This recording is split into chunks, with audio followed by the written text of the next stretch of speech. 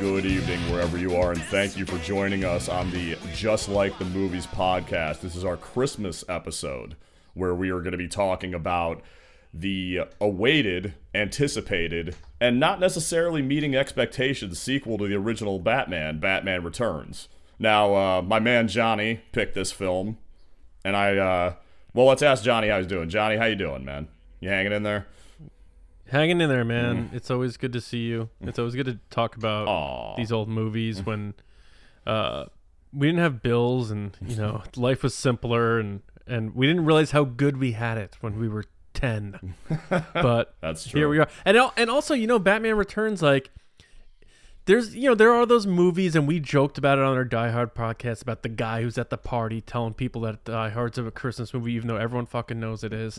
But Batman Returns is one people don't really talk about that much. And I think you were the one who were sort of like, well, it is a Christmas movie. And I'm like, you know what it is? It's not even one of those, like, where is it kind of? It's like, no, it absolutely is a Christmas movie. They have the tree lighting in basically Rockefeller Center. There's like Christopher Walken's throwing out presents.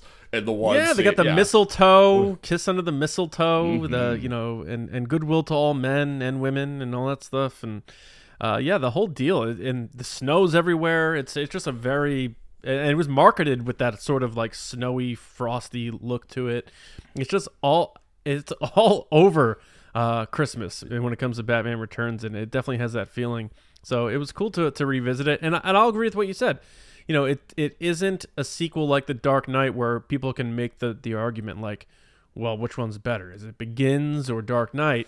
This one clearly is not up to the original, but in comparison to the others that fell in this continuity, Forever and Batman and Robin, clearly it's a good sequel. I would consider Batman Returns a good sequel. It's a decent sequel. I mean, the rewatch was a little rough for me. I'm not gonna lie, but I mean, when you look at this compared to the first Batman series, it's like this would be the Hindenburg if two bigger dirigibles with more people on it happened to burst into flames in the same decade.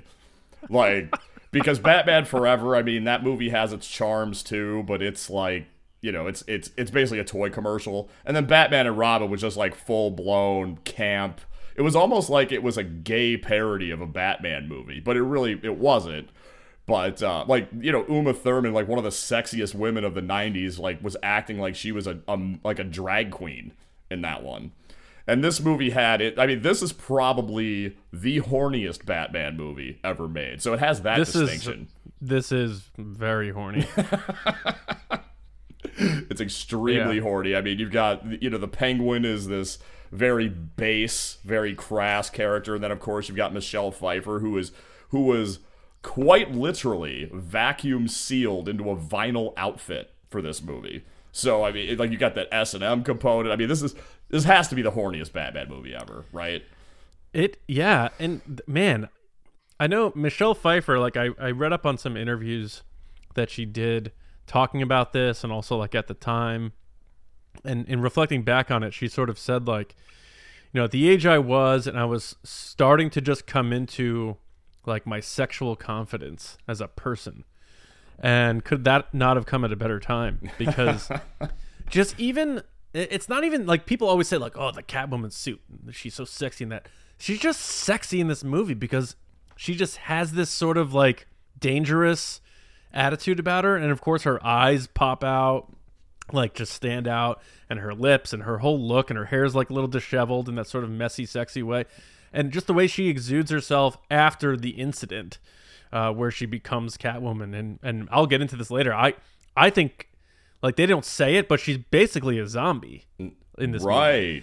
Yeah, and a cat zombie. From the moment where she's like nerdy, forgetful, quirky, weird, awkward Selena Kyle to the Selena Kyle post getting thrown out the window, everything about her is this sort of like, I don't care what happens, anarchistic, whatever, chaos-driven madness that just is sexy. I don't know. Underpinned by horniness.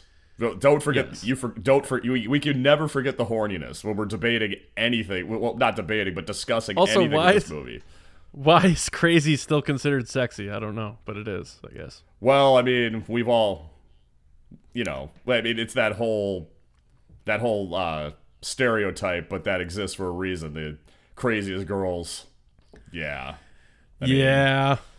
I mean, most men, I'm not going to say all men but I mean, most men have had that experience where, crazy equals dynamite romps. Dynamite in the sack. Kind of stuff like you're like talking to your mom about it, and then your mom is like, you need to shut up about this right now. I'm your mother. And you're like, no, but you need to hear this. It's important. This is important. This actually might be the only Batman movie you can't watch with like your mom without feeling weird. We saw this as I think this is another one we saw as a family. So well, you were too young though. Like, you know what I mean? If you were like 17 watching it with your mom and you're just sitting there like, and you forget that you're not like near your mom watching the movie and you're just like, yeah. And like we talked about, I mean, I don't know how much we're going to talk about the other Batman movies and how they compare to this one. But I mean, you have to look at the fact that the reason that Batman Forever way overcorrected and was a little more family friendly and a little more aesthetic and easier for kids to deal with was because this movie kind of went in the opposite direction. I can't remember who was involved with it, but maybe that was The Dark Knight, but somebody that was involved with this movie was very surprised that it was not rated R because of all the violence and the dark themes. I mean, they straight up ripped from the Old Testament, man, like kill all the firstborn kids. Which as we've discussed on multiple occasions, is one of the 3 themes for any song, right? You've got sex, drugs, and biblical allegory. That's all it ever is. Right. Right. Yeah. Well, that's like Led Zeppelin, except replace the biblical stuff with like Lord of the Rings. Oh, God.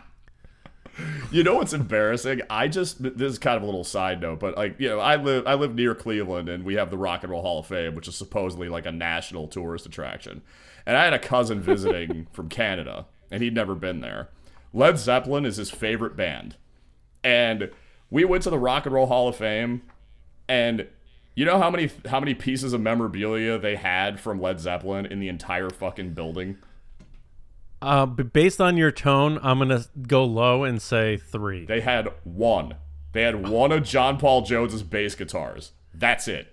Him of all of them? Jimmy Page probably has 400 guitars in his summer house, and they couldn't get one for the Rock and Roll Hall of Fame, which is hilarious. But this isn't some half-assed fucking, rock podcast. We're here to talk about Batman Returns. So what are your early memories of this one? Like I said, I remember seeing it with my family because Batman's always a safe bet when you've got 3 boys. Take them to see Batman. Vivid memories because I like worn out the tape on Batman '89. Whether it was, I'm pretty sure it was one of those movies that my parents like taped for me when they would do like trials with HBO or something like that, and I would watch that all the time. That and Top Gun, when I was like 7 and 8, like those 2 movies, I wore out the tape on those 2. So going into this as like a 10-year-old, almost 10-year-old, I was really excited for it, and then I think because of how this movie was made and in comparison to Batman, it is more kid-friendly in a weird way. It has more violence, it has more sexual undertones, but it has more campiness than Batman '89, and the stakes don't feel as high for some reason.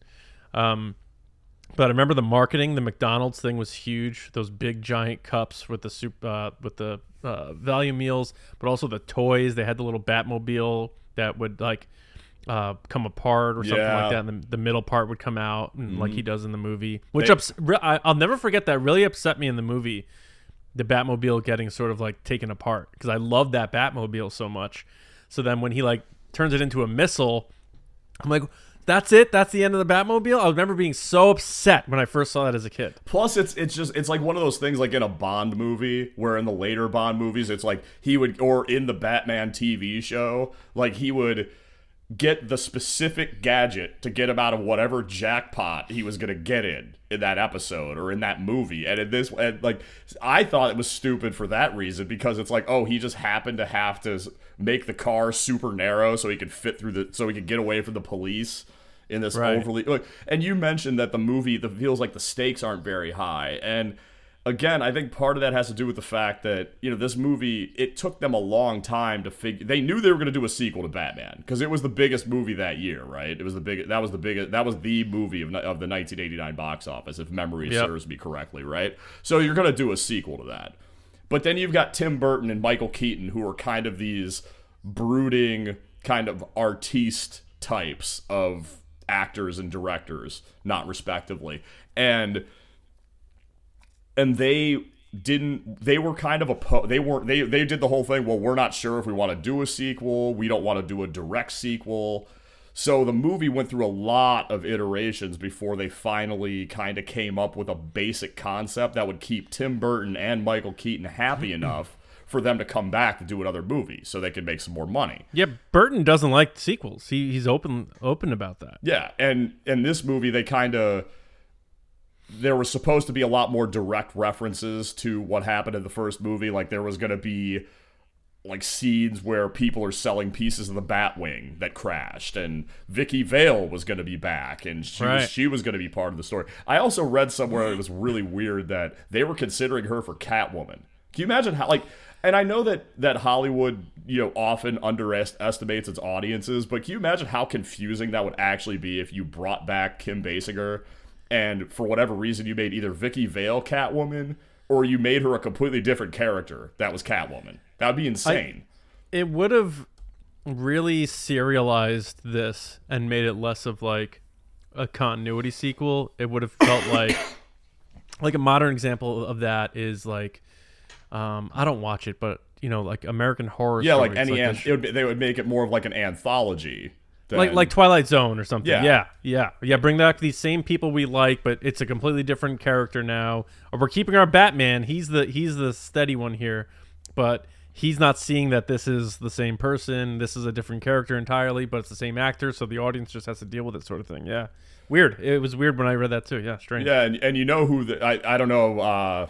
How much background? I mean, you do a fair amount of background. You just don't like use it as much of a crutch as I do. But I mean, did you see how who the first choice was to be Catwoman?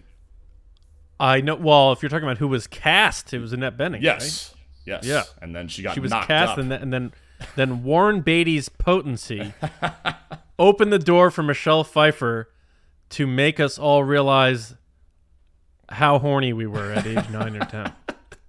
So thank you, Warren Beatty, Dick Tracy, for having super tight, super potent sperm. Yeah, and like nothing against Annette Bening or whatever, but when I think about her in the 90s, I think about her in that movie that Aaron Sorkin wrote called The American President. Did you see that one? Where Michael Douglas plays the president, but he's a widower, and he starts dating this like ball-busting reporter that's played by Annette Bening.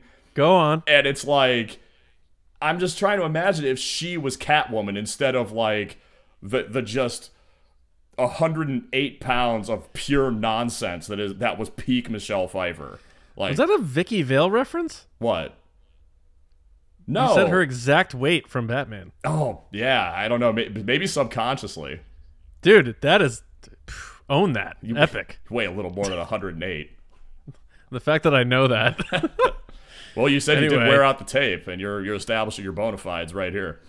So I see what you're saying. There's it's hard to correlate, but it almost goes back to what you were saying last podcast about like the feelings about Heath Ledger going into play. Yeah, Joker.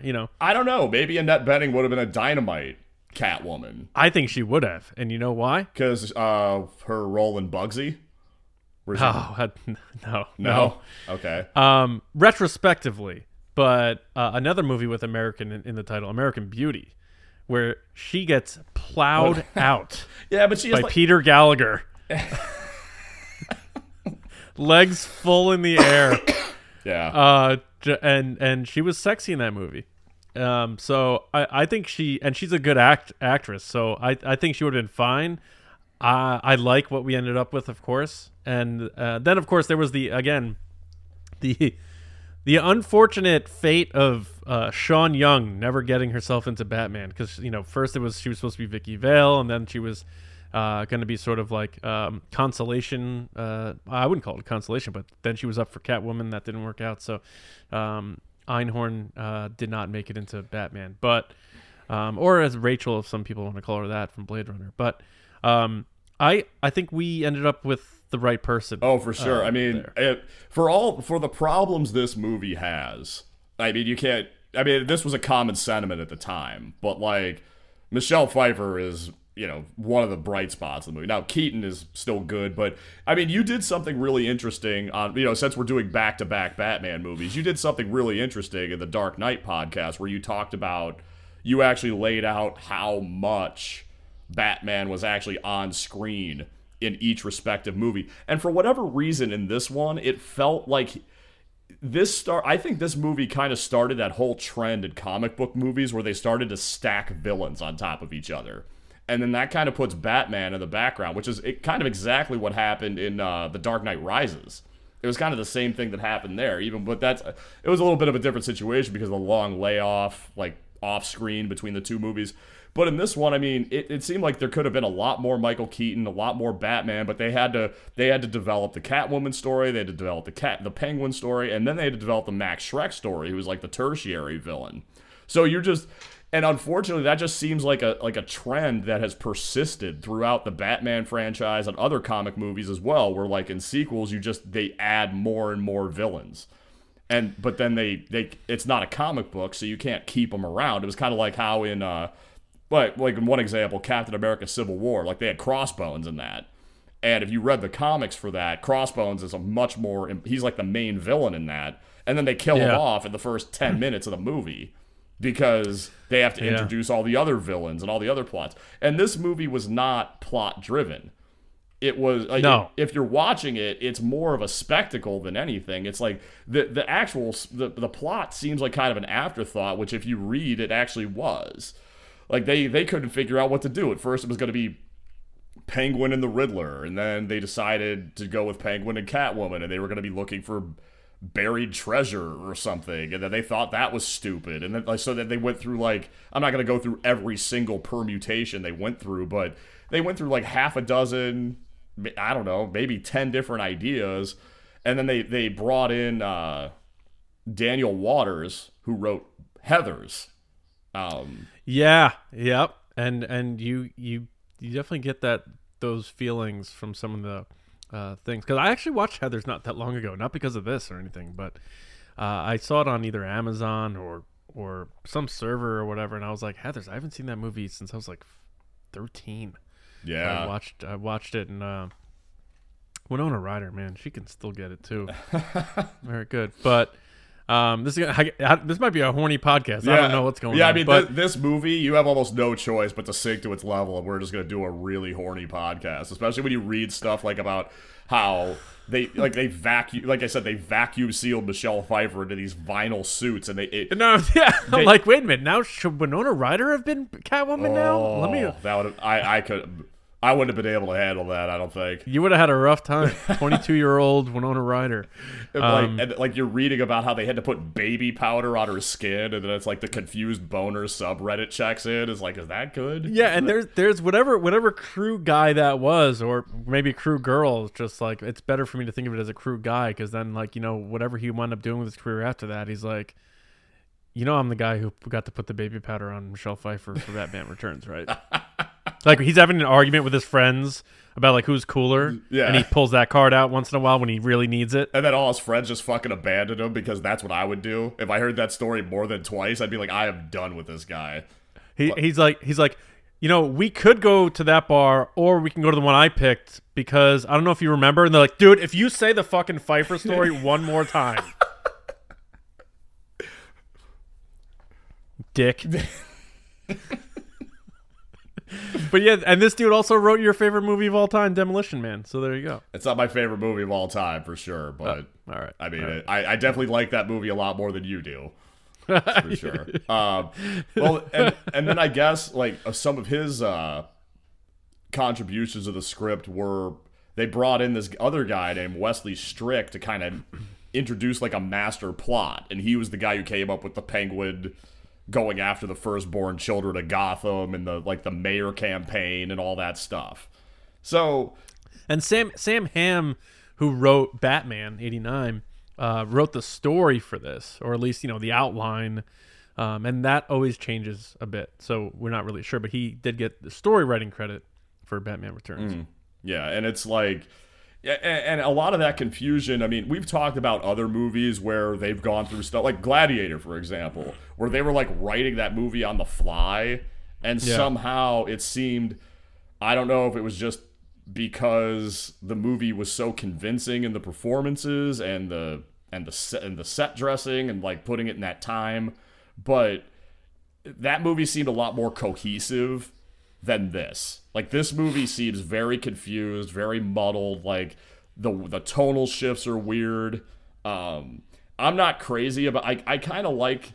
On one hand, I admire them taking a shot with the Penguin because I understand the bind they were in.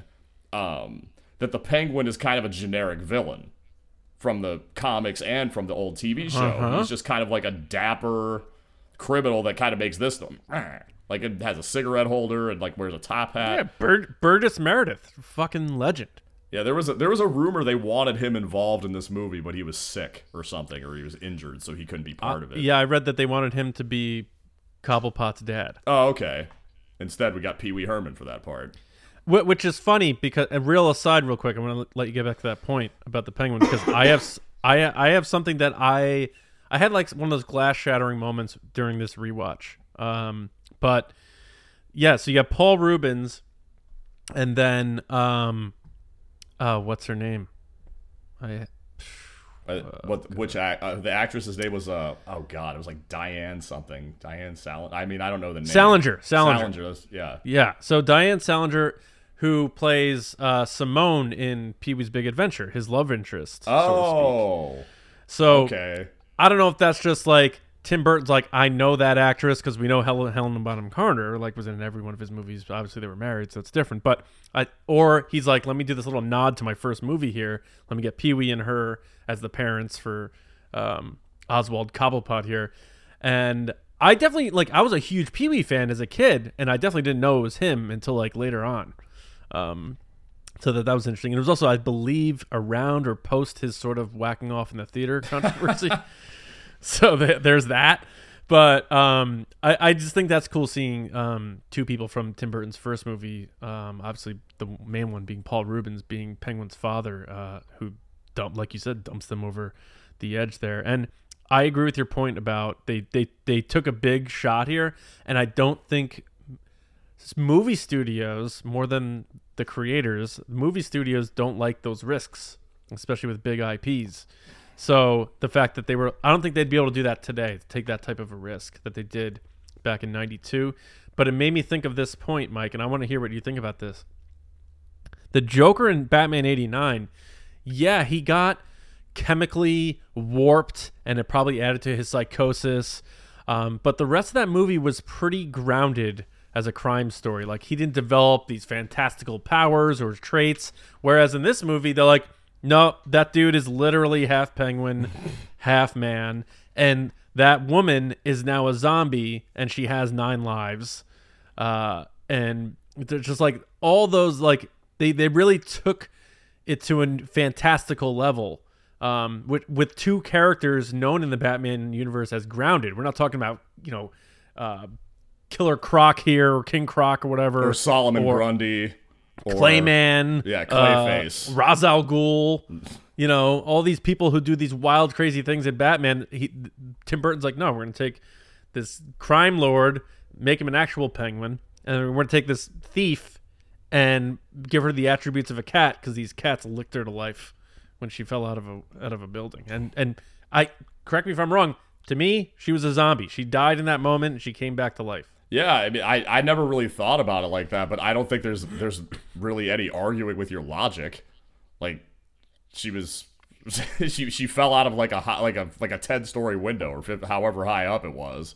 Yeah. So yeah, you definitely have that. You always have that with like the Tim Burton movies, though. You have that macabre kind of, if it's not macabre, like if it's Alice in Wonderland, it's like fantastical, but there's still kind of like a grotesque element to it. Like it's just his gimmick. Like he can't help himself. I mean, it served him very well, so it's not like you can really judge it. But at the same time, you know, you've got this movie that you're marketing to kids, and then you make the Penguin so hard to look at and like deal with. And it's he's like, better we got that than like a super sexy Johnny Depp Penguin.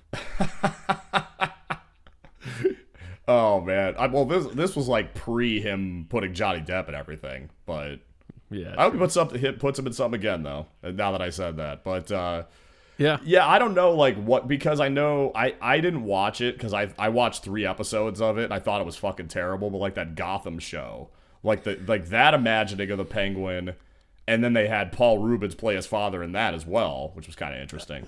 Yeah, I think you and I both like check that thing out for an episode or two. I think we talked about it on one of our on the Batman Begins pod maybe or something. Oh yeah, once the dude was like killing people by attaching weather balloons to him and letting him drift off into the ether, I was all fucking set on Gotham. Yeah, like yeah, I'm like I've seen all I need to see here.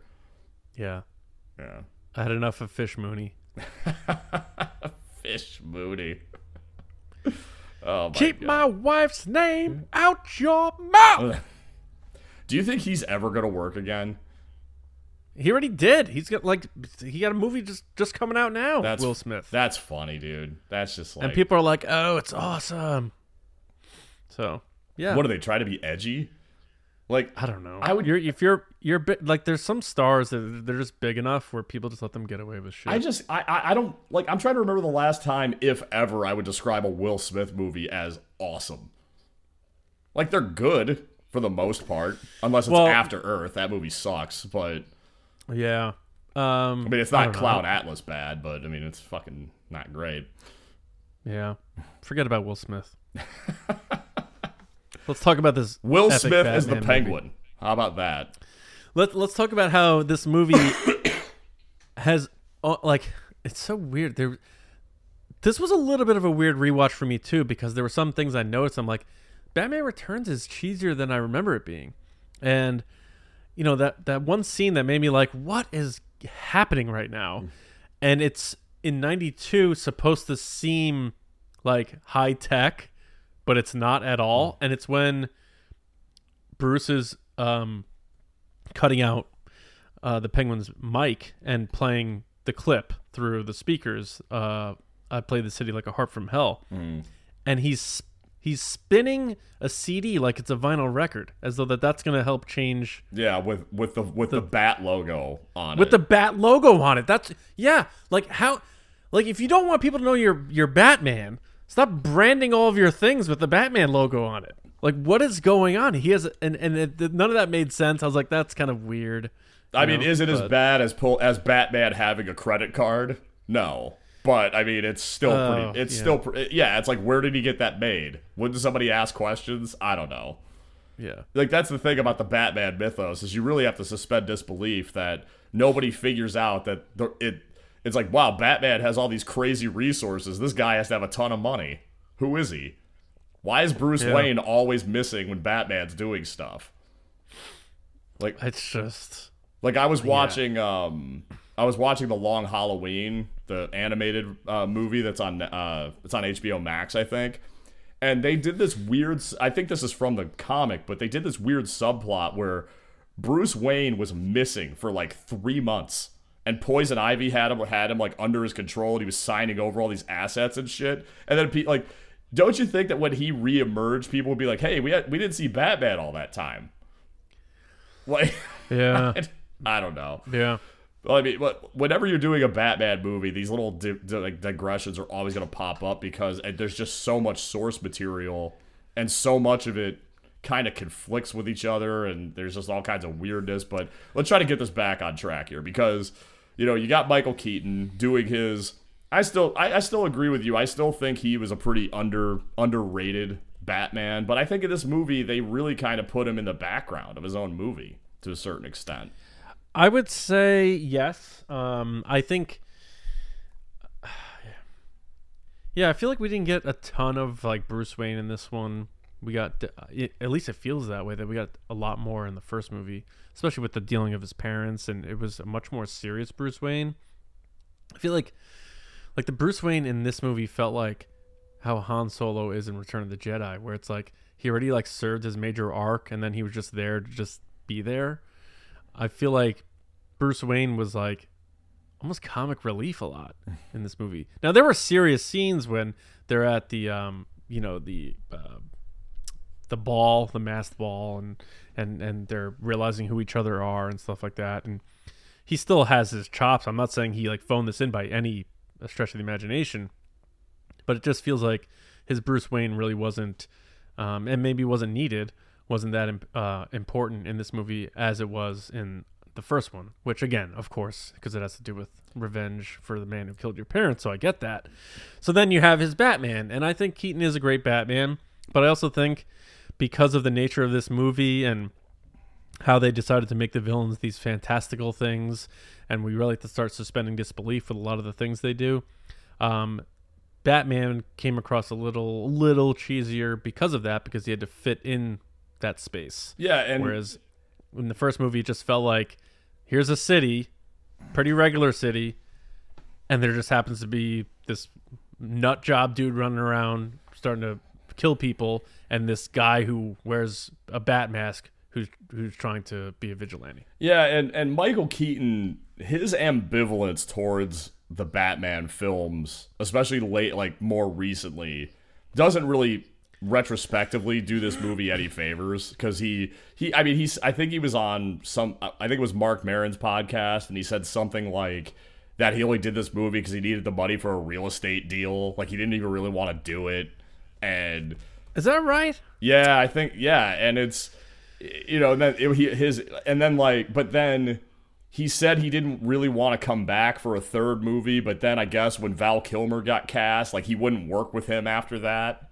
And I don't know if that had like somebody tried to, the thing I read tried to make it seem like that was a direct result, that he never would work. Maybe they were never going to work together anyway. But if that's true, is it like, did he actually like the part, or was it just like that competitive thing where this guy took my place, like I can't deal with him now? I think he liked being Batman. I don't think it was one of those things where he felt like he was above it. I do remember his famous line about, when people ask him why didn't you do the third one, and he said script sucked. Yeah. So I think my guess is he signed a contract for 2 movies out of the gate, because I think they try to do that to if it's a big actor, to, like, in other words, avoid having to overpay them if the first one's a monster hit. So they probably locked him into a 2-picture deal, would be my guess. And then after the second one, he's like, I'm out. Yeah, because I don't, if they came at me with, like, if you think about this movie too, like what it could have been, like I'm kind of knocking on it a little bit, because I think, honestly, I think about all the movies we've done, this is probably like my least favorite one to revisit so far. And out of the Batman movies, that maybe in general. Really? Yeah. It was rough, but like I was just saying that because it definitely had its charms and everything, but like I could kind of see why, like, the franchise went downhill so fast. But then you think about all the things that didn't happen, and it could have been so much worse. Like if they had Marlon Wayans as Robin, which I guess Tim Burton really wanted to happen, and they like Marlon Wayans actually got paid to be. He got paid to be in like 2 or 3 movies because they had to buy out his contract. It was the same thing with Billy D. Williams as Harvey Dent when they finally decided. I think they had to pay him too, or like for whatever reason. But I mean, can you imagine, like the idea was Robin was going to be like the street, like, because you know how it's like that Simpsons episode where they do Poochie to shake up Itchy and Scratchy, which is like one of the all-time great episodes, not only Simpsons episodes, but just commentary about Hollywood corporate culture in general. And especially back in the 90s, it seemed like they were always trying to like street things up or make them more hip, more urban, which means you got to have a black character. So let's have Robin be a Wayans brother, and he was going to be like a mechanic who was going to be more tech savvy than Batman. So, people nowadays who complain about And I'm not saying that these are with or without merit. I'm just saying that there are numerous complaints about newer characters who replace legacy characters, and they don't have a hero's journey. They don't struggle. They don't. Can you imagine if they just introduced some guy like off the street and he like knows tech stuff better than Batman does, and they did that 30 years ago?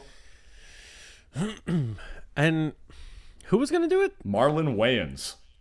Marlon Wayans? Yeah, my fourth favorite Wayans brother. How would, like, he wasn't even featured on In Living Color then. Like, that'd be such a stretch pick. Like, I don't know. That's crazy. I mean, they cast him. He got paid millions of dollars to never be in a Batman movie, which I guess is great work if you could get it. I don't, until they do it right, I don't believe that you can do a good Batman movie with Robin. Unless they do one that feels and has the aesthetic and storytelling of like old school detective Batman, like, or animated series style Batman, where it is a bit fantastical across the board, not just like punching in what you want to be fantastical and what you want to be grounded. I think it has to be in this sort of like Arkham City. Like that whole thing feels like a comic book. I think you need to do that fully. I think they tried that with Batman Forever, but it was just a bad movie. And I don't think I'd be willing to say I would probably never watch that movie again. I'll probably never see that movie again. Yeah, if I had to guess. What about Batman and Robin? Would you watch that one again, though? Of course not. No. Yeah. I think I've watched that movie like twice in my life. Okay. Yeah. So somebody is holding a gun to your head, and they're like, you have to watch Batman Forever or Batman and Robin, or you're going to get your head blown off. Which would you pick? I don't even think this is that hard. I think you got to go Batman Forever. What kind of gun is it?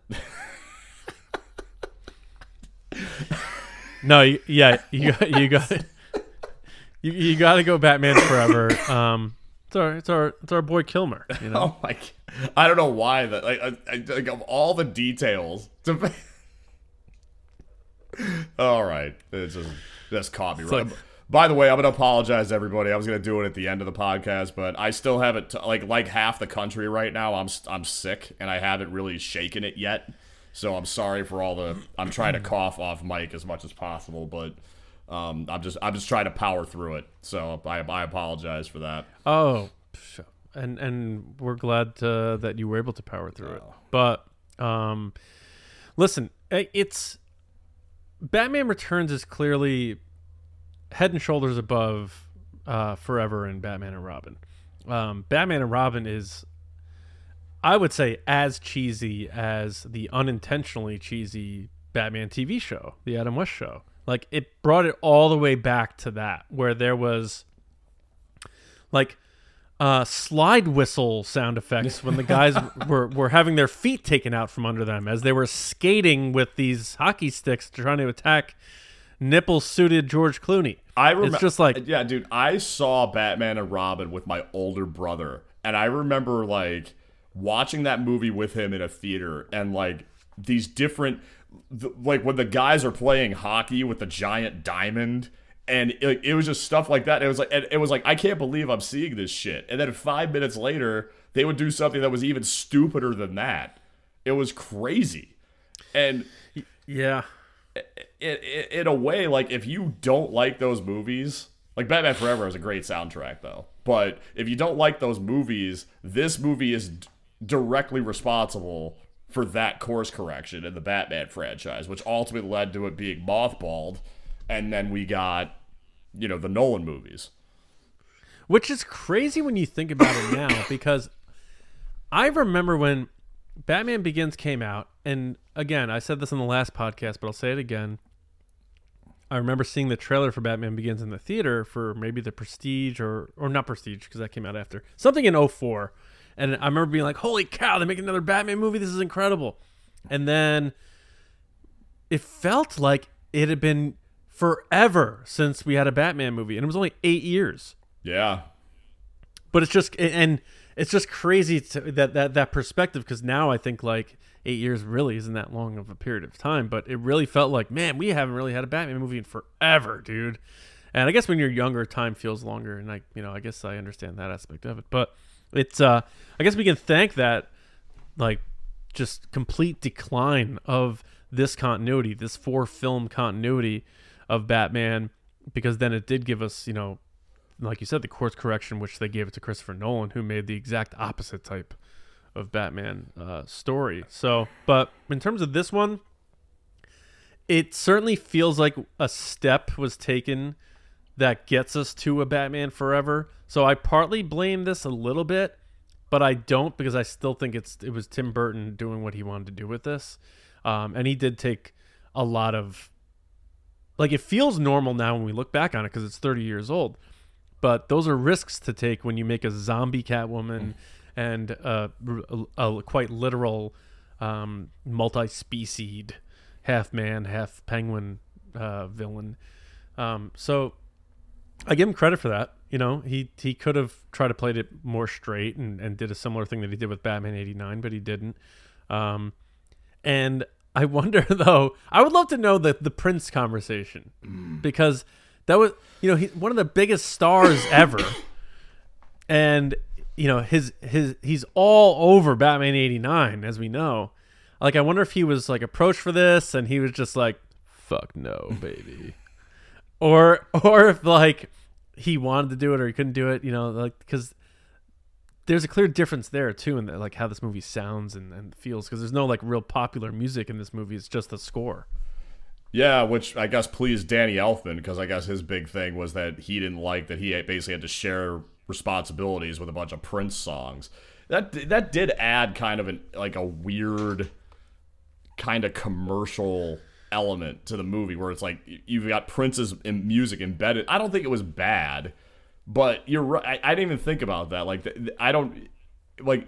Do you think that if they would have had that in this movie, like it would have maybe that's part of the clean break from the original? Like, if you have the Prince songs, it immediately makes people think about all the, like, the museum scene from Batman or the parade scene, like any of that stuff. So I think I kind of answered that question, not factually, but if anything, I mean, if they're gonna do this thing where we're not doing a direct sequel, why would you musically tie it to the original? Yeah, because then they brought that sort of vibe back for the third one with that monster soundtrack that you just alluded to. But yeah, I think that's one thing where this movie's better than the original with. And I like Prince music and stuff, but you're right. It does feel odd that it was just like all these like random modern pop culture pop hits from Prince, and all the same guy is littered throughout this movie. There's just the first one. There's certain movies that when they try that stuff, it doesn't work. Like, I remember they did, like, some people, probably a lot of people won't agree with me, but Heath Ledger was in a movie called A Knight's Tale, and it took place in like the 1300s or the 1400s, but then they had all these, like, they had like David Bowie songs in it, and like all these other pop We Will songs. Rock You. Yeah. Oh, was that in it too? I think so. Yeah, and it was like, and it had that Shannon Sossamon chick in it that they really tried to make happen for like 5 years, and then she just went away. For like 40 days, 30 days, 30 nights. Yeah, 40 days, 40 nights. But when they do there's certain movies that when they're working in genres and then they introduce like contemporary it's like when they introduce well-known pop songs from real life, it kind of takes you out of it. It's not like Duran Duran wrote a song specifically for that movie and then they found a way to work it in. Right. Or whatever. It's like, no, you're hearing Rio in this movie like it doesn't exist in real life, and like people are, for some reason, they're like getting high on poppers at a juice bar and fucking dancing to Rio or something. They do like another movie about the Kennedy assassination, and like Lee Harvey Oswald's listening to like Rammstein. Like, what the fuck is this accurate?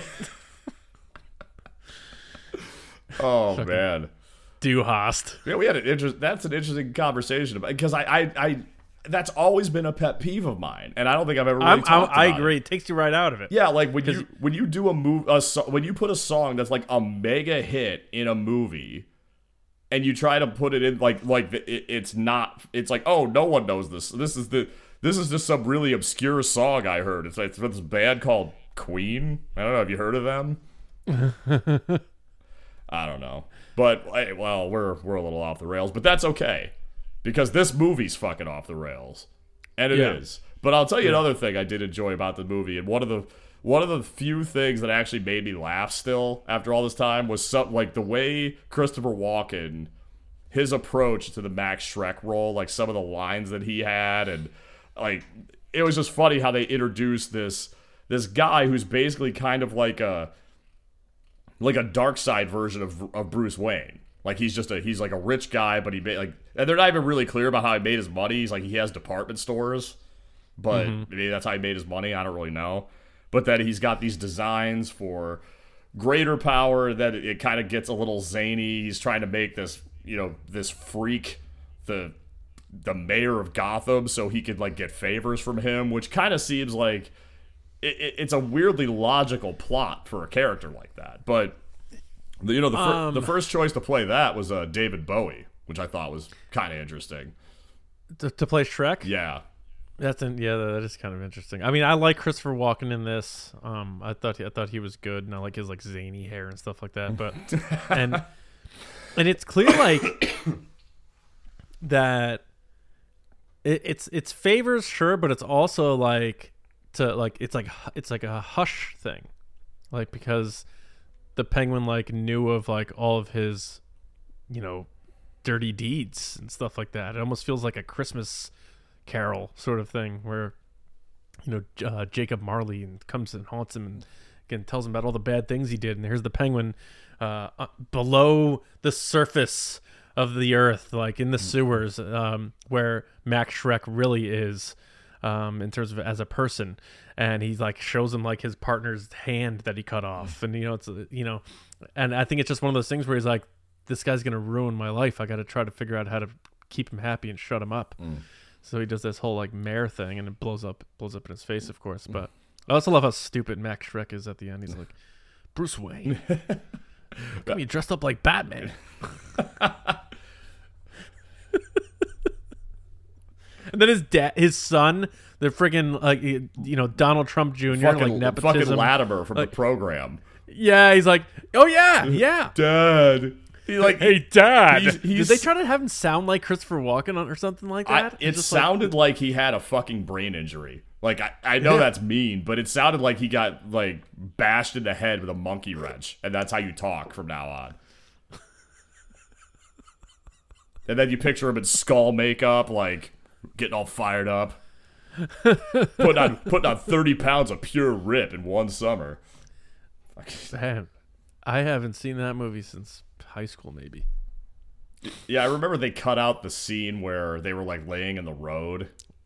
But I remember that being the most controversial, popular scene, though. Yeah, I never even saw it. I just remember hearing about it, that they cut that fucking scene out. But yeah, Latimer from the program is Chip Schreck, and he talks with a very distinctive cadence, to say the least. Yeah. I'm not going to try to do a Christopher Walken impression because, we don't need Barack Obama checking into this podcast. But like I did think it was funny, like when he says the thing about, like, if she tries to blackmail me, I'll drop her out a higher window.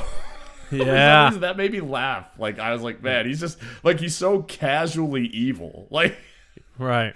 And I guess he was wearing cufflinks that were made out of molars, like human molars, in a couple scenes. What? Yeah, and he said that he saw it in a movie, and he thought it would be a good trait for a villain to have, and it turns out it was from the Great Gatsby movie. Oh wow! That was made in the 70s. There was a character at one of the parties who was supposed to be loosely based on Arnold Rothstein, the guy who fixed the World Series in 1919, I think, and that character was wearing cufflinks made out of human molars. And somehow Tim Burton got him for him because, of course, he's going to, like... If I was going to think of any major Hollywood director, be like, I wonder which guy could get me cufflinks made out of human teeth. Tim Burton would be damn near the top of the list. Probably. Maybe the top. I don't know. What other directors do you think would, like... It's like, oh, yeah, that guy would definitely know where to score some teeth that I could secure my French cuffs with. Yeah, good question. I don't know. People would think, like... people's brains would go to like Rob Zombie, but he's actually pretty boring and normal when he lives in like Sherman. And I don't like his movies at all. I think he's such a bad filmmaker.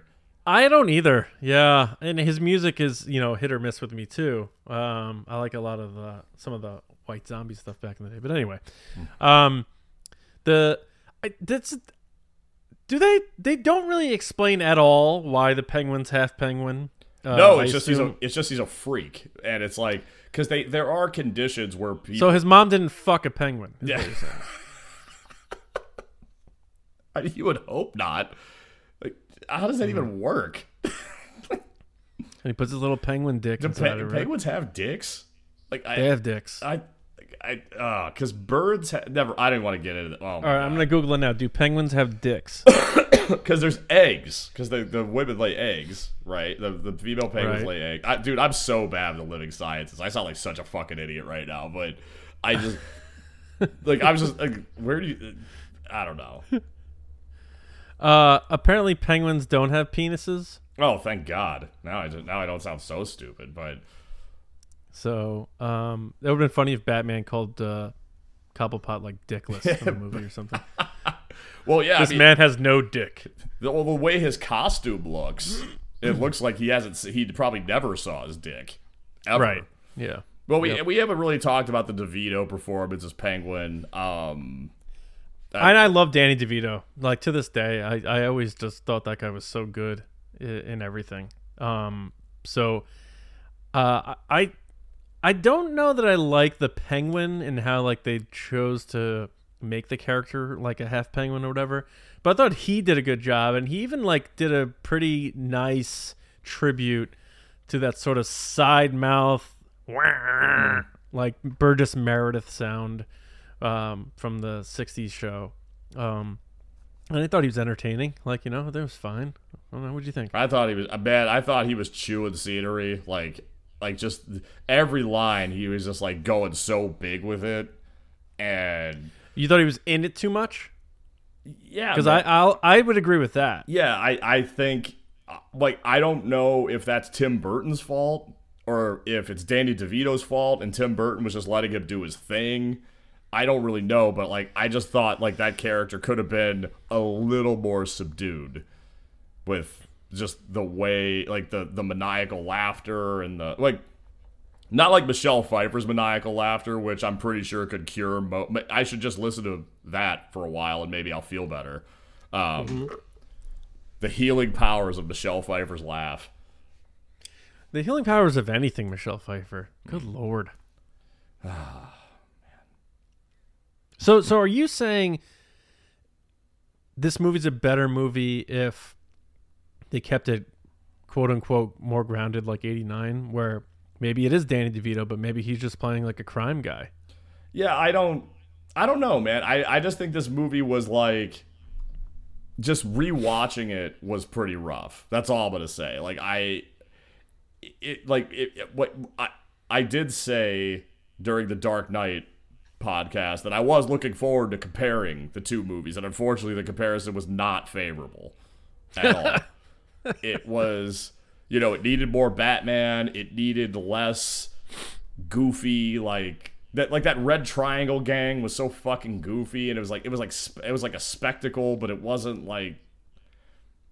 It just kind of, you have to suspend disbelief, but like everybody has a limit, right? Well, yeah, it's this movie's so weird because it's goofier and cornier than 89. But also is a bit more effed up because like Batman kills people in this movie. Yeah, and I don't, I'm not 100% on board with that either. And that was a conflict with the writers too coming up. Like Sam Hamm, the original writer, didn't want Batman to kill anybody. Daniel Waters didn't either, unless he couldn't avoid it or whatever. And then I guess one of the other writers that came in, like they did the scene where he basically just straps an old timey bomb to a guy. And yeah, it was a Bugs Bunny bit. That's what it is. All of a sudden, like Yosemite Sam looks down, and somehow the bomb is strapped to him. It's right out of a Looney Tunes cartoon. Yeah, it is, and I don't know if that was supposed to appeal to kids in some way who grew up with those cartoons. I think a lot of the decisions they made, when you look at it, it was like stuff they made to appeal to kids, but it just kind of came off wrong. And then they had like Keaton do that like really like derpy smile. Yeah. Yeah, like, you know? Yeah, and that's not really. I don't want to get into the whole like what is Batman, what isn't Batman, because we've talked about. Wait, this is like our third Batman podcast? Fourth. Oh, man. Yeah. Okay. Yeah, it is our fourth. Yeah, and we've talked about how when you have a character that's around that long, the characterization just wavers over time, and it's very hard to keep that consistent.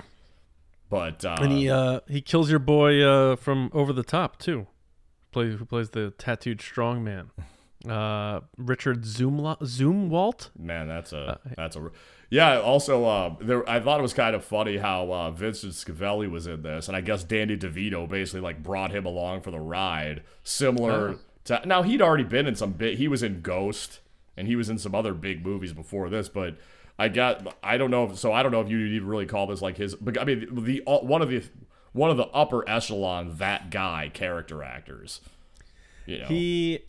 You see him and you're like, oh, that's the biology teacher from Fast Times, or like you've seen that guy and you've seen him in a bunch of things, and he looks like he belongs in Tim Burton movies. Yeah, you know what I mean. He just has that sort of gothy, very pale and pasty, sunken eyes sort of look that probably doesn't require as much makeup. But yeah, I remember seeing him, and he does that sort of like Jack in the Box, like Gatling gun thing. Yeah, he's the organ grinder. And then that was another thing with this movie. There were so many animals in it, and it was led to all these complications when they were filming. Like they had to keep the sets 35 degrees for the penguins, and then they had snakes, and they had the monkey. Then the monkey attacked Danny DeVito in one scene, and because he was scared of him, because he was scared of the makeup, and he was scared of like all the like prosthetics and everything. But this movie just sounds like just complete fucking chaos. Like I think the shoot was like 6 months or something. Can you imagine? Like what it was like trying to shoot. You've got all these giant sets that are modeled off the Weimar Republic, and dude, it's crazy. Like that 6 months, I can't even imagine. I mean, that's too long to film a movie. That's nuts. That's nuts. And it's funny you were talking about the animals, and I know that they had some little people, I guess that's the word, dwarves, little people, playing emperor penguins in some of the scenes. Yeah, like little like suits. Mm-hmm. Especially the scene where they like Paul Bearer his body down into the water. Yeah, dude. I mean, come on, like that's another thing. Like, that's what we're fucking doing. We're like, and I didn't really maybe you did the penguin just die from falling really far into some water? Like I didn't understand. Or it was I know he was like spitting up like black blood. Yeah. So I don't know if he had like internal bleeding or something. Yeah, or if it was like he was talking about how there was a bunch of industrial waste in the water in the sewers, so maybe that was. But I don't know. Like it was stuff like that really kind of made this movie not as enjoyable. But like I know we didn't do this movie we don't really do this podcast to really trash these movies, because otherwise I would pick a slew of just these terrible shitty action movies that I watched when I was a kid, and we would have a field day. It would be like we would like fire up we wouldn't. Well, this is the internet, so I can't claim this, but it'd be like we would do movies like Samurai Cop, but not Samurai Cop. Yeah. Like it says, Mike, it says here he died of fatal injuries via toxic sewage in the underground lake. But he lived there his whole life, didn't he? So I guess he didn't. He never went in. He was just. You could just be around a source of fatal contaminants, but if you're in it, fuck, you can't go in the water. That was goofy. It's fucking like then with the movie you have all these like merchandising tie-ins. Like he had the bat ski boat that he busts out for just that one part at the end, so they can like make a toy out of it, which I had by the way. Did you? Yeah, I had that one. I had the Batmobile, but I think it was from the '89 movie, but it still plays. You know, I didn't have the one. I'm sure they made the one where it comes apart. Yeah, I think they did because I think we might have had that one too. We had a lot of toys around when I was. Did they have a? Correct me if I'm wrong. Did they have a legit like Batcave playset or anything like that? They might have, but I don't think we had that. We never went. Yeah, like we never we got a lot of toys when we were kids, but we never got like the big ones. Same here. Like I would always get a few like the action figures. My mom was always good at like like whether it be at like places like Service Merchandise or whatever, she would like always like try her best to find like the action figures, and it was tough to get some action figures back in the day for popular things. And whether it was like Ghostbusters and Ninja Turtles, whatever, my mom would always like try to deliver and come through on like whether it's Christmas or birthdays. Santa Claus 2, for anyone or any of our young listeners, which hopefully there are none.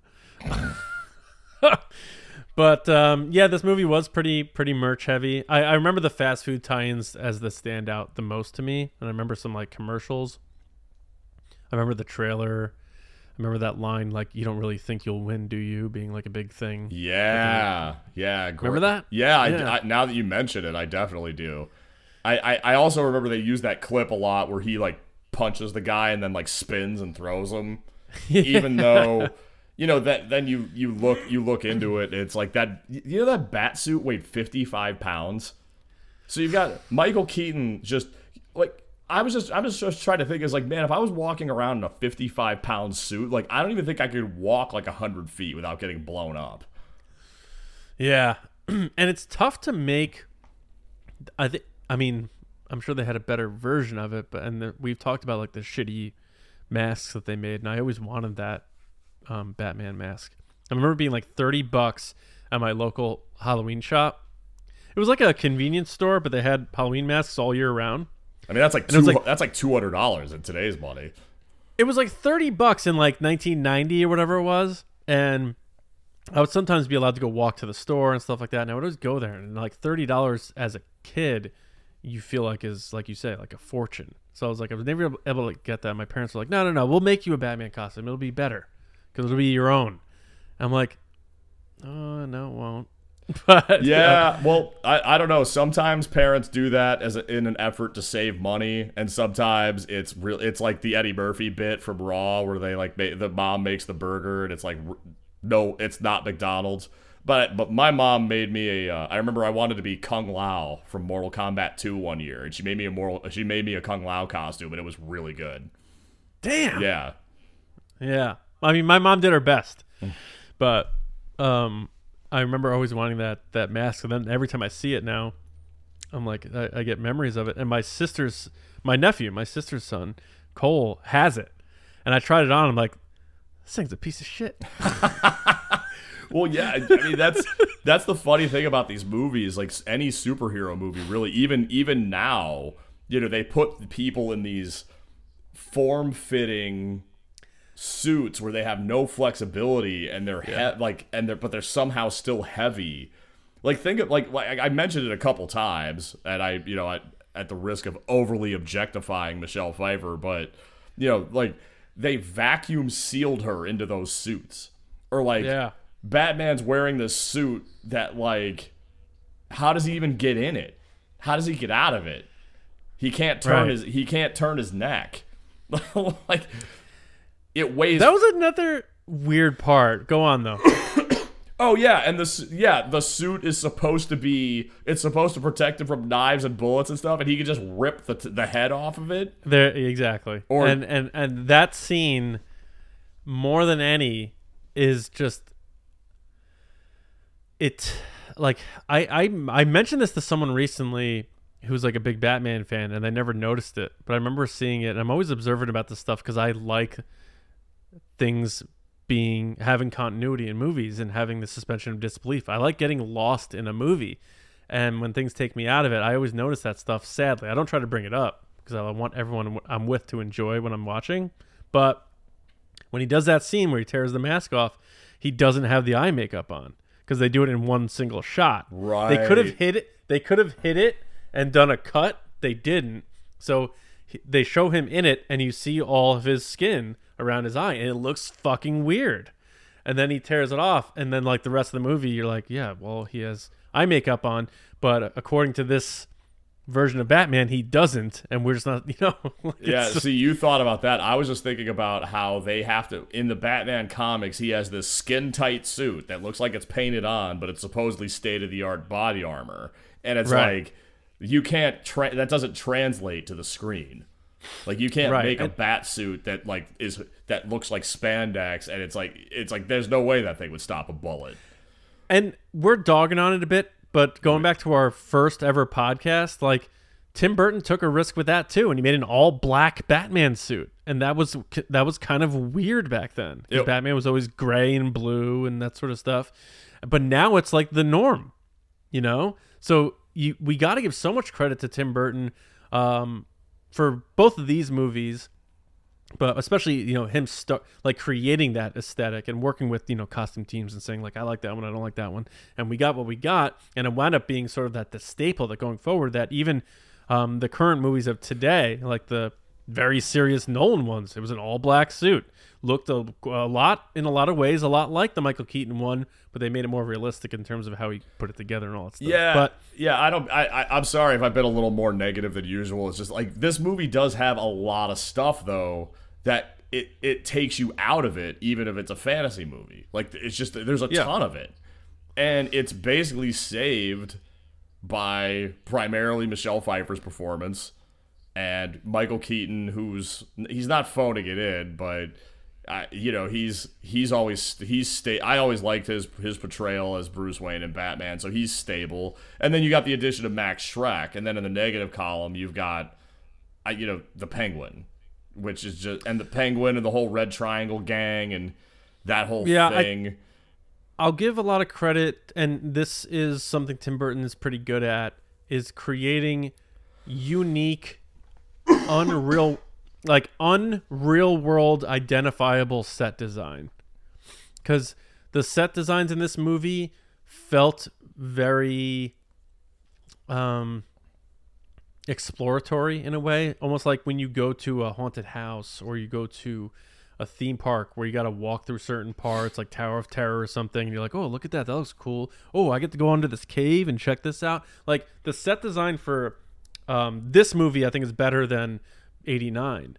89 just felt like dirty, grimy city streets. This one, it felt like it had this sort of like, what universe is this? It's like, this is Gotham City, because it doesn't look like New York or anything like that. I kind of like... I think Nolan was missing that, but I think a big win for this movie is set design. Yeah, I kind of like the approach, too, that they took, where they tried to make it look distinctly different from the first movie, but the explanation was, it was like, oh, it's just like Gotham's a big city. This is like a different part of it. Like, this is the West Side. And like the first one primarily that was kind of the approach they took. And there was like all this weirdness with the sets, like how the sets were so big that but they were mobile and modular, so they could like move them around. And I guess like some of I guess Michelle Pfeiffer got lost a lot because they would keep moving the sets around, and they would have people watching them, because I guess some number cruncher figured out it was cheaper to use the like to repurpose the old sets from the first movie than it would be to like make new ones or something. I don't know. It was weird, but. And I mentioned before that the architecture was partially inspired by post World War I Germany, which is pretty funny. Like, just it's such a random influence to have. And then they actually have a line in here about a Reichstag fire, which is basically like it's a false flag attack, basically that took place. That was basically how the National Socialist Party came to power before World War II. Was they set fire to the Reichstag. Somebody set fire to the Reichstag, and they blamed it on German communists so they could abolish the German Communist Party. So there's only one party in Germany. Was Batman there? Batman was not there. I know. But if he was, he would have beaten the shit out of some people. Batman would have gotten to the bottom of it. The world's greatest detective would not let that shit stand. That's for sure. Yet, he can't tell the smoldering, sexy eyes of Michelle Pfeiffer when she doesn't have a little piece of black leather over her face. Man, yeah, dude. So Michelle Pfeiffer she auditioned to be Vicky Vale in the original, and Michael Keaton basically put the kibosh on it because apparently he was trying to reconcile with his wife and he like cheated on her with Michelle Pfeiffer. What? Yeah. So like, you Matt. I mean, if you're gonna commit adultery, man, go big or go home, right? Wow. So wait a minute. So pre-Batman, he hooked up with Michelle Pfeiffer? Yeah. Dude, they definitely banged during Batman Returns then. I don't know if they did or not. I mean, but the chemistry they have, I mean, it's like that whole thing where actors get paid to pretend, but like when it comes to romantic subplots, like almost every actor and actress they end up dating or getting married at some point. Right.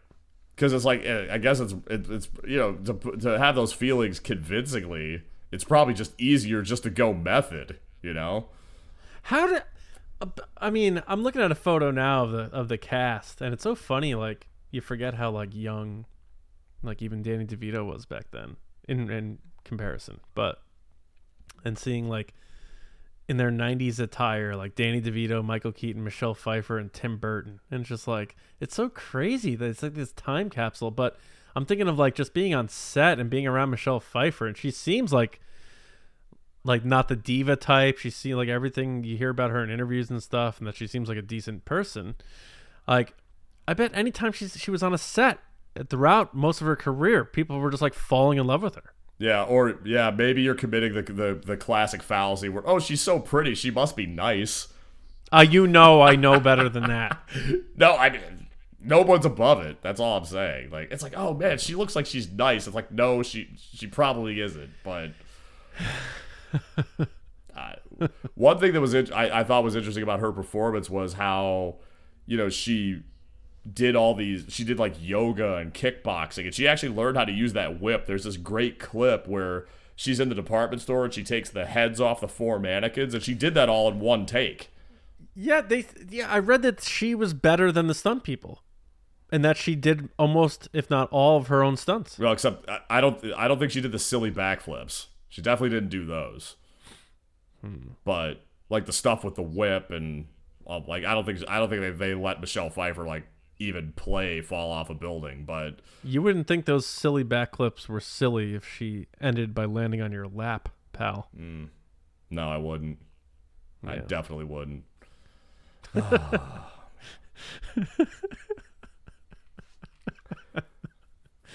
Oh, what can we say? What can we say? Oh, then I noticed that the mayor, he was the mayor of that guy, right? Yeah. The little turd. I realized he's the dad. He's like that douche dad in X-Men: The Last Stand. Angel's dad. Yeah, that's right. I was trying to picture what movie he was in where he was holding like a crystal tumbler of some kind of scotch or something, and then I think wasn't he in Private Parts too? Oh yeah, he might have been one of the ad people. Yeah. He was like Pig Vomit's boss. Yeah, I think you might be right. Because they told him how like they were telling him like how long they were talking about how long Howard Stern was, like how long his like fans and haters were listening, and he spits the scotch back into Yeah, Richard Ehrlich. Yeah, was the character. Roger Ehrlich is the character he played. Yeah, his name's Michael Murphy, but character actor for sure. Yeah, you want to talk about that guy? Another that guy actor. But I mean, we talked about we didn't really talk about the Batman performance too much, but other than to say it's like, yeah, it was there, it was good, it was competent. I could have used more of it, to be honest. Yeah. But we talked about the 3 villains, kind of like how that's because that like I don't know if this was the first. Was this the first movie to really do that? Because it seemed like all the Batman movies after that kind of did this. Well, you can say Batman the movie did it because they put every villain in. Yeah, you're right.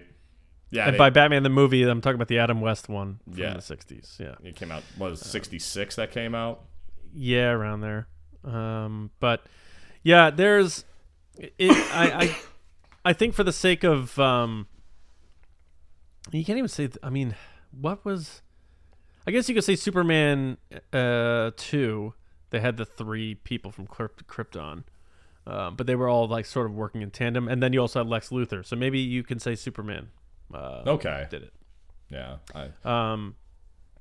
Which those movies don't get enough credit. Obviously, that's another one. The last 2 were horrendous. First 2 were so good. That's a good parallel, actually. Superman the movie, Superman 2, and then 3 and 4 were bad. And the same thing with this 4 pack here with these 2. Even though I think we're both on the same page that we're aging out of Batman Returns in a weird way. I don't think it's not necessarily the movie's fault. Maybe it's just like we've outgrown it, or we're old enough to notice some of the shit that's like dumb. Yeah, I mean, when you're 10 years old and like they have a guy in a skeleton outfit riding a motorcycle and like Batman's attacking all of them, it's like that's like little boy overload. Like it's like, yeah. Then you watch another part of the movie and you're like, why is my penis getting bigger?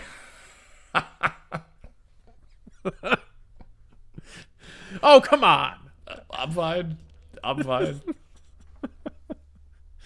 do like the I wonder how they came up with the hello there sign that turns into hell here after she smashes 2 of the letters. I thought that was pretty clever. And I've seen I think like people like sell those neon signs now. Yeah.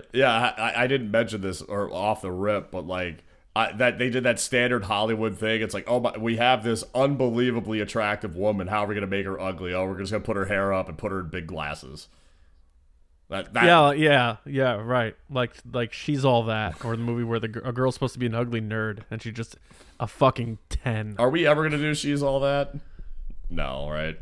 Let's just parlay this right into a She's All That podcast right now, and just get into it. I wouldn't even know where to start on that one. I think I would know more about She's All That getting made fun of and not another teen movie than I would actually know about She's All That. Except the fact Rachel Lee Cook is a 10.5 out of 10, and they're just like, we're gonna have her wear overalls, and then when she goes through her 30-second makeover, she's gonna be the hottest girl in school. That's all you need to know about She's All That. How's she gonna say no to me, Jake Weiler? Anyway. Oh, God. Those movies always had dumb names. Freddie Prinze Jr.'s name in that movie was Zach Seiler. Can you even believe that? I was just going to let the dead air do the talking for me. I wasn't going to say anything. Imagine. And then, like there's that old famous actor who was closeted, actually, Rock Hudson. Everyone knows Rock Hudson was an old-time actor. Matthew Lillard's character in She's All That is Brock Hudson. Oh. And then Paul Walker is Dean Sampson. Like, who made up these character names? God. I went to high school with a Dave Sampson. Oh. Yeah. I bet he's a real dickhead. Yeah, we didn't get along. Dave, you listening? Fuck you. All right, Batman Returns, my favorite part of the movie. I think you mentioned it. I think my favorite part of the movie, it wasn't really even any of the action or anything. It was the masquerade ball where they're dancing and they figure. And plus, you've got since this is the horniest episode of Just Like the Movies yet, so be sure to follow us on Twitter at Just the Movies, Instagram Just Like the Movies Pod. If you know people who might be interested in a horny podcast about movies. About Batman movies. No, but like just the whole, because the movie, I think generally speaking, I know I've been kind of like taking out my frustrations on this movie, but I would say the writing wasn't particularly strong, but I really like the writing in this scene. Like how they did the callback to the scene where they were fighting, and then they just the way they were talking about removing their costumes, even though they were the only people there that weren't in costume. It did kind of feel like a separate creation. It felt like, I'm not even trying to be funny here. It felt like, even with the music a little bit, it felt like that scene belonged in like GoldenEye or something. Yeah, like it's kind of like when Bond, it's like when he's romancing whoever the Bond girl is in the movie. Like, couldn't you see that scene, but the guy is just Pierce Brosnan? Yeah, that's interesting. And then, of course, then the floor blows up, and then a giant duck comes up, and it's like, oh, okay, well, that's all over. Right. And then he's like, this party was a quack. Baby. That's Austin Powers. Never mind. I should have done Goldmember. It served you fuck right. Fuck you. Man. I think my favorite part of the movie, because we don't really get like manic Keaton in this movie. No, we don't. So that's another in the negative column for you. It's very upsetting, but the closest we get to it is he absolutely torches a fire breather with the afterburner from the Batmobile. I'm going to say that's probably my favorite part in this movie. And take what you will from that about what that means about what this movie is. Batman burning a guy alive who was breathing fire out of his mouth with an afterburner of the Batmobile after doing a slow 180-degree turn. Yeah, like a gadget pops up from under the car, like a mini hydraulic press pops up so the Batmobile can turn 180 degrees without moving. Man, at least you could change his tires pretty easily then. Oh yeah, ever try to use a manual jack when your tires all fucked up? Oh yeah. I just had to do that a couple months ago. And me too. Yeah, it's so annoying. And then Batman's just like, whole car in the air. Oh, that guy's pissing me off. Oh, you're waiting for the air pump? You're on fire now. Yeah, that seems like a lot of and again, he's killing a thug that he really didn't have to. It's like I'm just gonna light this guy. I'm already in my car and I'm getting away.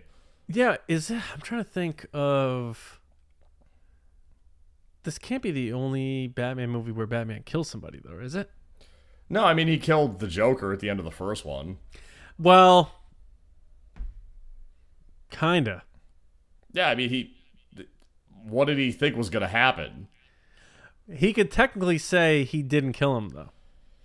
I don't know if I want to play that semantic game right now. Because did Batman anticipate the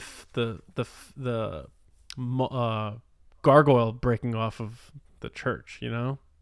I don't know. I mean, one way or another, like that gargoyle was coming off.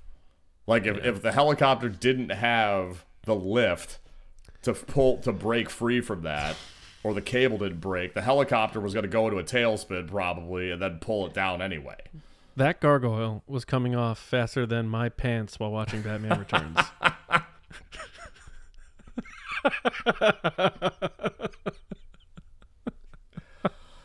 Oh, boy. Oh, I know what Kathleen's being for Halloween next year. The fuck is wrong with me? They asked Michelle Pfeiffer if she ever like busted out the suit for her husband, and she's like, I never want to see that suit again in my entire life. And then so I mentioned the stuff about what she had to do to get into it, so that doesn't surprise me at all. Plus, she probably like didn't eat for like 5 months when she was filming that movie. Yeah, and Danny DeVito probably did the opposite.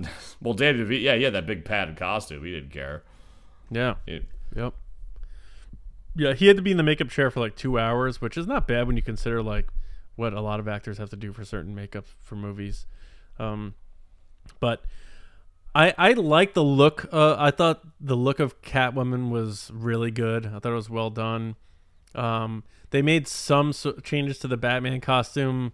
They like took away the looking abs and they made it more just like these like segmented looking things.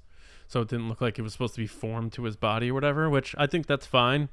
I didn't like, and maybe I am getting a little complaining about the movie, but I remember seeing that scene where he just that over dramatic scene that I didn't think was necessary, where they're like, this is how Batman gathers his suit to put on, and then we're just going to show him walk out with it on. And it's like, he grabs his boots, he moves the Bart Simpson closet where it's all the same outfit, he moves 5 of them over and grabs the one in the middle, and then he grabs the mask and it clearly looks like very rubbery. And I thought that was kind of silly, a silly scene. I was like, why did Burton feel the need to that's definitely a product of its time, because I think if they were going to do another Batman movie where they showed him putting the suit on, which they haven't done in a long time. I don't think they've showed Batman suiting up. I don't think you ever saw the Ben Affleck Batman suiting up. They didn't have a Robert Pattinson shooting, because that movie was overstuffed as it was, and it was super long. But yeah, I think if they were going to do it properly with today's technology, I think it would be more like from the Arkham games, where like it's more like Batman putting a suit on is more like Iron Man putting a suit on. Like he has all these machines helping him, and there's all these parts that like they form to, like he puts on like this thing, and then it like kind of it like does a little transformer thing and turns into a gauntlet on his arm. That's one thing we do need to bring up, is that Michael Keaton is playing Batman again, and he filmed a scene or scenes for Batgirl, which Warner Brothers just said we're never releasing this. They like, the movie was like 95% finished and they pulled it. And then he's going to be in the new Flash movie with Ezra Miller, who's a disaster in his own right. But everyone's saying that movie's like testing really well, and they have his like old Batmobile in it, and he's playing like an older Bruce Wayne. I'm interested to see that. And I always said I think it would have been cool if they did one more Burton Keaton movie. Maybe dial it back a bit and do it more like the 89, but do it with an older Batman. Finish a trilogy, finish it right, because it just feels like it was like this weird unfinished business, because I don't know that Keaton knew he was going to be done playing Batman. And he said the only reason why he didn't do the third is because he didn't like the script. He always like jokes about that he's Batman and stuff like that. He did that commencement speech at some university where he said, I'm going to leave you with 2 words and 2 words only. And if you take away anything from my speech today, just remember, I'm Batman. And he'd throw up like a peace sign. He's like, I'm out. So he still embraces that. And I like that aspect, 'cause I think sometimes actors get away from a role like this and they don't like being typecast. I mean, it's really interesting you bring that up, because like from everything, like from some of the stuff I was looking at, it seemed like that he didn't really even want to do this movie. Like it was like I mentioned about how ambivalent he seems to be about playing Batman. Maybe he just didn't like how things ended up, because with this one, I think they felt like Tim Burton felt as if they had made a lot of concessions to the studio, because I know on this one that he basically got John Peters, who was he was like the head producer on the first Batman movie. He basically got him demoted because he hated dealing with that guy so much, and that's like what the studio did to kind of keep him happy. But at the same time, I mentioned all the different iterations this movie went through and what it could have been, and I think even though I didn't really enjoy this movie as much as other ones that we've talked about, like I think it could have been so much worse. But I think if you look at this one, supposedly Burton had more creative freedom with this one, but not as much. Like he said that he estimated that like 50% of his ideas got in the movie. So I don't know if the studio interference actually helped or hurt this movie, because I think if you look at some of the decisions Tim Burton made in this movie and it went more in that direction, that the movie would have been even more fucking off the rails than it was. That's fair. That's a good point I didn't really think about, because I'm looking at some of the set photos now as you're talking, and it's like Tim Burton talking to both of them, Catwoman and Batman, in their full costumes, and Tim Burton's wearing a black beret and this really like poofy, like artsy looking shirt, and like he's just so like, from an artistic or an aesthetic perspective, just so out there that maybe he like does need to get reeled in sometimes if he's doing something that's not a Tim Burton creation, which Batman is not. Like Beetlejuice, like go ham, dude. Like it doesn't exist, so you can do anything. But with Batman, maybe you're right. Maybe there's that sort of like, we don't want to Tim Burton this too much. Well, I mean, there was even a quote where he said, he and Daniel Waters said that they weren't really concerned with what comic book readers would want. And I don't... Well, yeah. First one's a good testament to that. Yeah. And Joker be the killer of the parents. Yeah, and it's one of those things where, I don't know, maybe if a little more reverence was paid to the source material, would it have been better received? And I mean, it was still like the 6th highest grossing film of 1992, I think. But it's still between the mixed reception from critics and, I mean, they probably thought this movie was going to be number 1 with a bullet. They probably thought this movie was going to make like $400 million, just like the first Batman did. Mm-hmm. And it was more expensive to make. So I think, in a strange way, it was kind of like what we're seeing with a lot of the like Phase 4 Marvel stuff now, is that these movies are so big that they have to be considered a success. I mean, they have to it's going to be like the new Avatar movie. Like, the new Avatar movie has to make so much money to break even. Right. Yeah. And I think I read somewhere, though, that production cost isn't just for the one movie. It was like for 2 or 3 of them. But still, it's like averages out to be like $500-600 million a film, which is just crazy. But like with this one, I think that happened. I think they thought they really swung for the fences. They had a bigger budget, and I think in a lot of ways it underwhelmed, and then that's why they went with the director change and the kind of change in vision, but then we ended up with Batman Forever. So, oh, God. It's just, yeah, it was just... I think, like, there's some movie series where maybe there's some bumps in the road along the way, and you feel like you got to watch those if you want to do a rewatch. I think with this one, you can firmly stop with Batman Returns and just call it a day. You don't need to, like, there's no reason whatsoever to watch the next 2. And you could say the same thing about, if you wanted to, watching just Batman 89, you know? Yeah. So it's however you want to look at it. I do enjoy this movie, though. Like, sequels are tough to do. Making a good superhero sequel is very tough to do. And I think, I don't want to like throw like shade or whatever, as the kids call it, at Marvel, and say it's like formulaic. It kind of is, and they have all this source material they're pulling from, and it's still very impressive in terms of the continuity that Kevin Feige's creating with those movies. But like, Tim Burton wouldn't be able to do that sort of thing because he did like take risks with his Batman and stuff like that. And again, a lot of the stuff we look back on now with 89 Batman, like I said, with the suit and their approach to things, and in this movie doing like these really supernatural elements and this fantastical elements surrounding these villains that were up until this point just a criminal, crime gangster, and a cat burglar. So, but we look back on it now and it just feels normal because it's existed for so long. And I think that deserves its own respect and credit. But I guess my point that I'm trying to say is, this might not be the best, but for the risks he took and stuff like that, it's a pretty good superhero sequel for an superhero IPs that a lot of times sequels aren't that great. Yeah, well, I mean, especially when you compare it to the movies that followed it. But yeah, I mean, I think out of all the movies we've done, though, that this one has probably the most problems. Like, just looking like it just doesn't hold up as well as even some of the comedies we watched that weren't, the jokes didn't hit like they used to, but it was still enjoyable to watch it. It still took you to that place. And this movie still took you to that place, but there was a lot of moments where it's just like, oh man, like, I think we both felt that way about Wayne's World. Yeah. And another movie, we may have talked about it and it has nothing to do with Batman, but a movie I can't even watch anymore that I loved when I was like 14, Billy Madison. Oh yeah.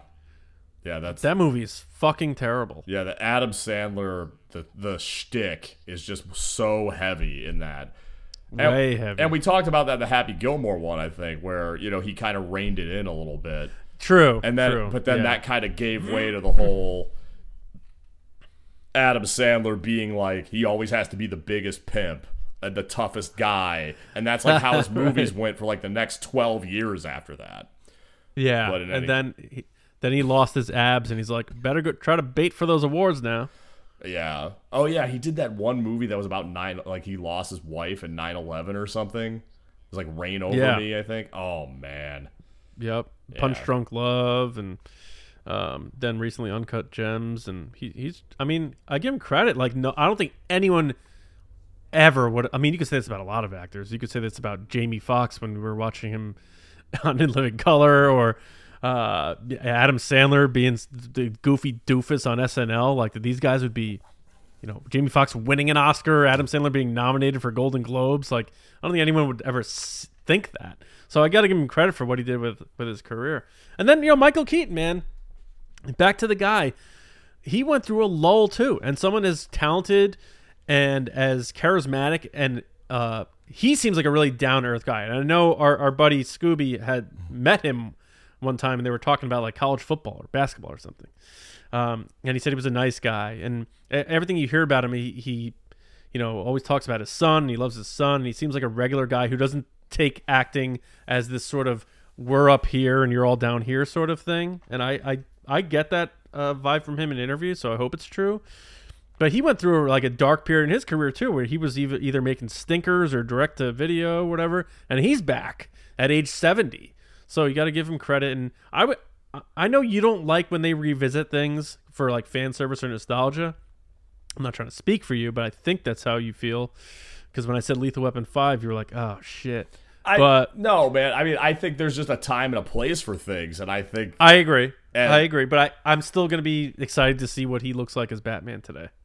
Yeah, maybe if they do like if they do kind of what they were supposed to do with the Ben Affleck Batman, where he's kind of like the Batman from The Dark Knight Returns, where he's older and he's more reliant on technology, but he has like a lot more knowledge than he even did when he was younger.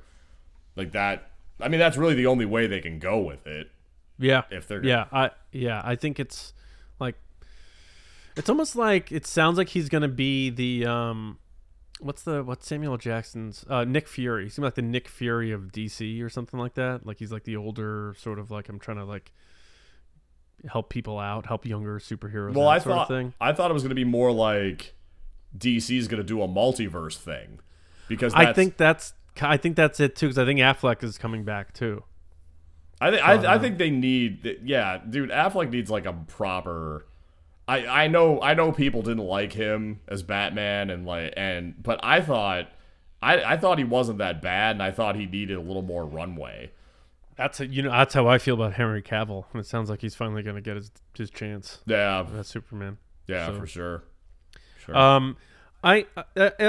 Before we move on to our pick for next time, is there anything from Batman Returns that we would be pissed at ourselves if we didn't touch on? I don't know. I was just about to say, speaking of running out of runway, I didn't think this was going to be a particularly long episode, but I think we touched on a lot of stuff about how it was made and what we liked about it, what we didn't like. There's obviously a lot more to it, but for me, I just think this movie, compared to some of the other ones we did, like, I don't think this is like a bona fide classic.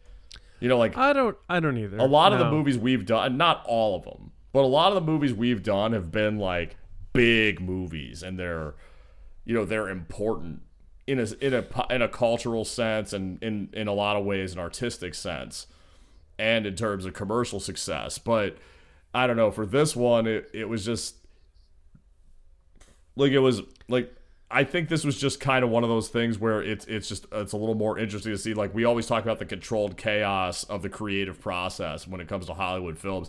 And I think in this one, it was like, you can see what happens when it doesn't all work out, when you don't have luck and serendipity on your side. Like, sometimes things just don't work, and they don't hold up over time. And you have elements of that. I mean, is this generally an enjoyable movie? Yeah. But I mean, you could already see the kind of foundations starting to like when you talk about the decline of the Batman franchise, which led to the reboot, which I think that was the first time I ever remember hearing the term reboot, which is super common now, was the Batman reboot. I could be wrong because I was wrong about the supervillain stacking thing, but in this case, I mean, you can already kind of see like the fault lines, like in the proverbial foundation of the franchise, where it was starting, the stress fractures, where it was starting, and then like Schumacher just like rammed it home, you know. I agree with that. It does feel like they realized what worked with the first movie from like marketing perspective and stuff, and tried to replicate it for this one. I mean, the first thing that came to my mind was that McDonald's stuff. You know, the fry boxes had the Batman logo. They had those big giant plastic 30-ounce cups with the characters on them and the toys and stuff. But beyond that, like, we spent so much time on our Batman pod 89 about the action figures and the video game and all this other stuff. The cereal. Like, this movie had like, they had the trading cards for this one, but I don't think like they were by Topps or anything. I think they just tried to bank on the success of the first one, so they undercut the budget for marketing. At least it feels that way. I'm not a marketing wizard, but it just feels that way. And I think you're right. I think by that to I guess sort of sprinkle sugar on your point that you made, is that it sort of feels like a cheaper version of 89, and with some odd choices along the way. But again, still fun, and like, it's one that I will watch again at some point. Whereas I can't say that about Forever or Batman and Robin. So yeah. And I'm a you know, I love Michael Keaton, so I'll always like root for his movies even if they're not the best. So that's part of it too for me. Yeah, it was an interesting decision to make it set during Christmas, and they did that to kind of, even though they were releasing it in the summer, it was another decision that they kind of made to make it intentionally out of place or weird, so it would like stick out. And I don't remember a lot of the like video game stuff, but I do remember they had a Batman Returns game for Atari Lynx, which was Atari's handheld system. And I remember, for some reason, I always really liked this game, but I couldn't get very far in it. Like, the first boss was you had to fight that duck, and you had to, like, hit it in the head. And it was like, I don't know, but... You know, which I didn't mention that, like, one of the things that what they did stay true to in the comic books was how the Batman Penguin fight ended. Because it's always such a mismatch in the comics, and that's how it, like, that was funny how he just was swinging at him wildly, and then he just took his umbrella away from him and just hit him with it. Yeah. And then it was like, true. They kind of did that thing where Batman in the movies, now I don't know if he does this really in the comics, but where he does the things where it's almost like it's like a poetic kind of thing. It's like a callback to where they tried to frame him, and that he releases the bats against the Penguin, and then that's what like makes him fall into the sewer again. Oh, I like that. Yeah. That's fair. But that's cool. Yeah, I don't know. As far as the movie goes, I mean, I like what you said about it. They took some risks. I think a lot of them didn't work. I think some of them did, and I think this is really, you know, the headline is Michelle Pfeiffer boner rating 10 hot inches. Well, for you.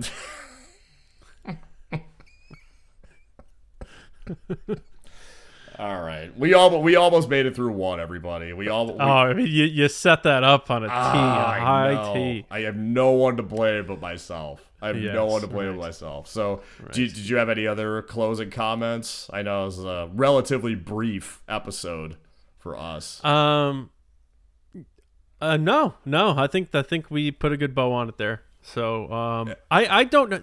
Do you have something queued up as a pick? Well, I didn't know if you wanted to do another podcast this year. I don't know. I didn't know if you needed the Christmas week, because I know you have a lot of family obligations, and I should have brought that up in our little pregame huddle. I forgot to.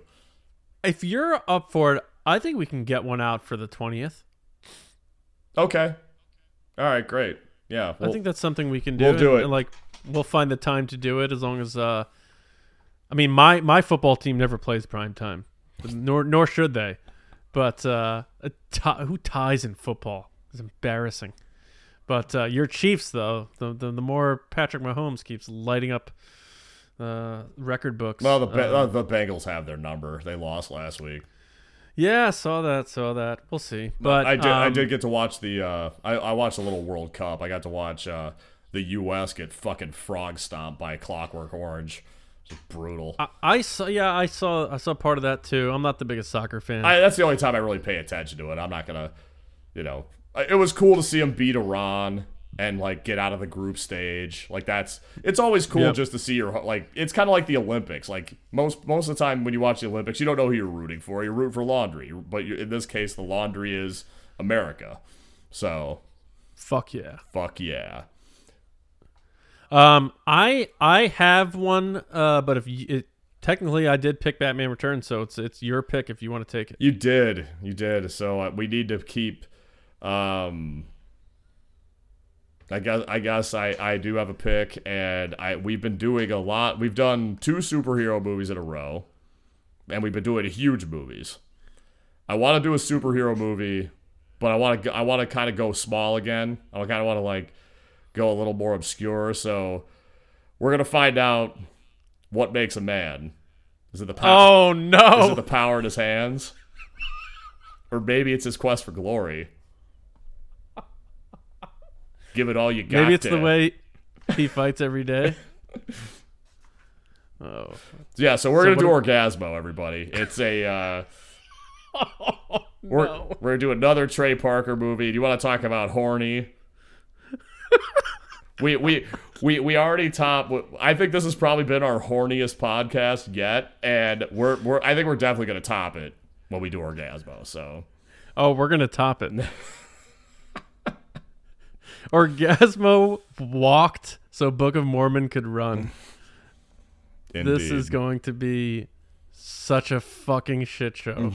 Yeah, I might have to have like a Four Loko or something when I'm doing this one.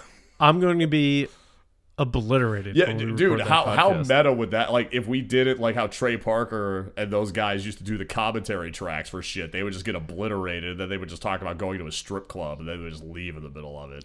Yeah, we'll do Orgasmo, and we won't probably even talk about Orgasmo, and we'll just be absolutely hammered and do our best Trey Parker impressions or something. But wow, that is going to be a wild one.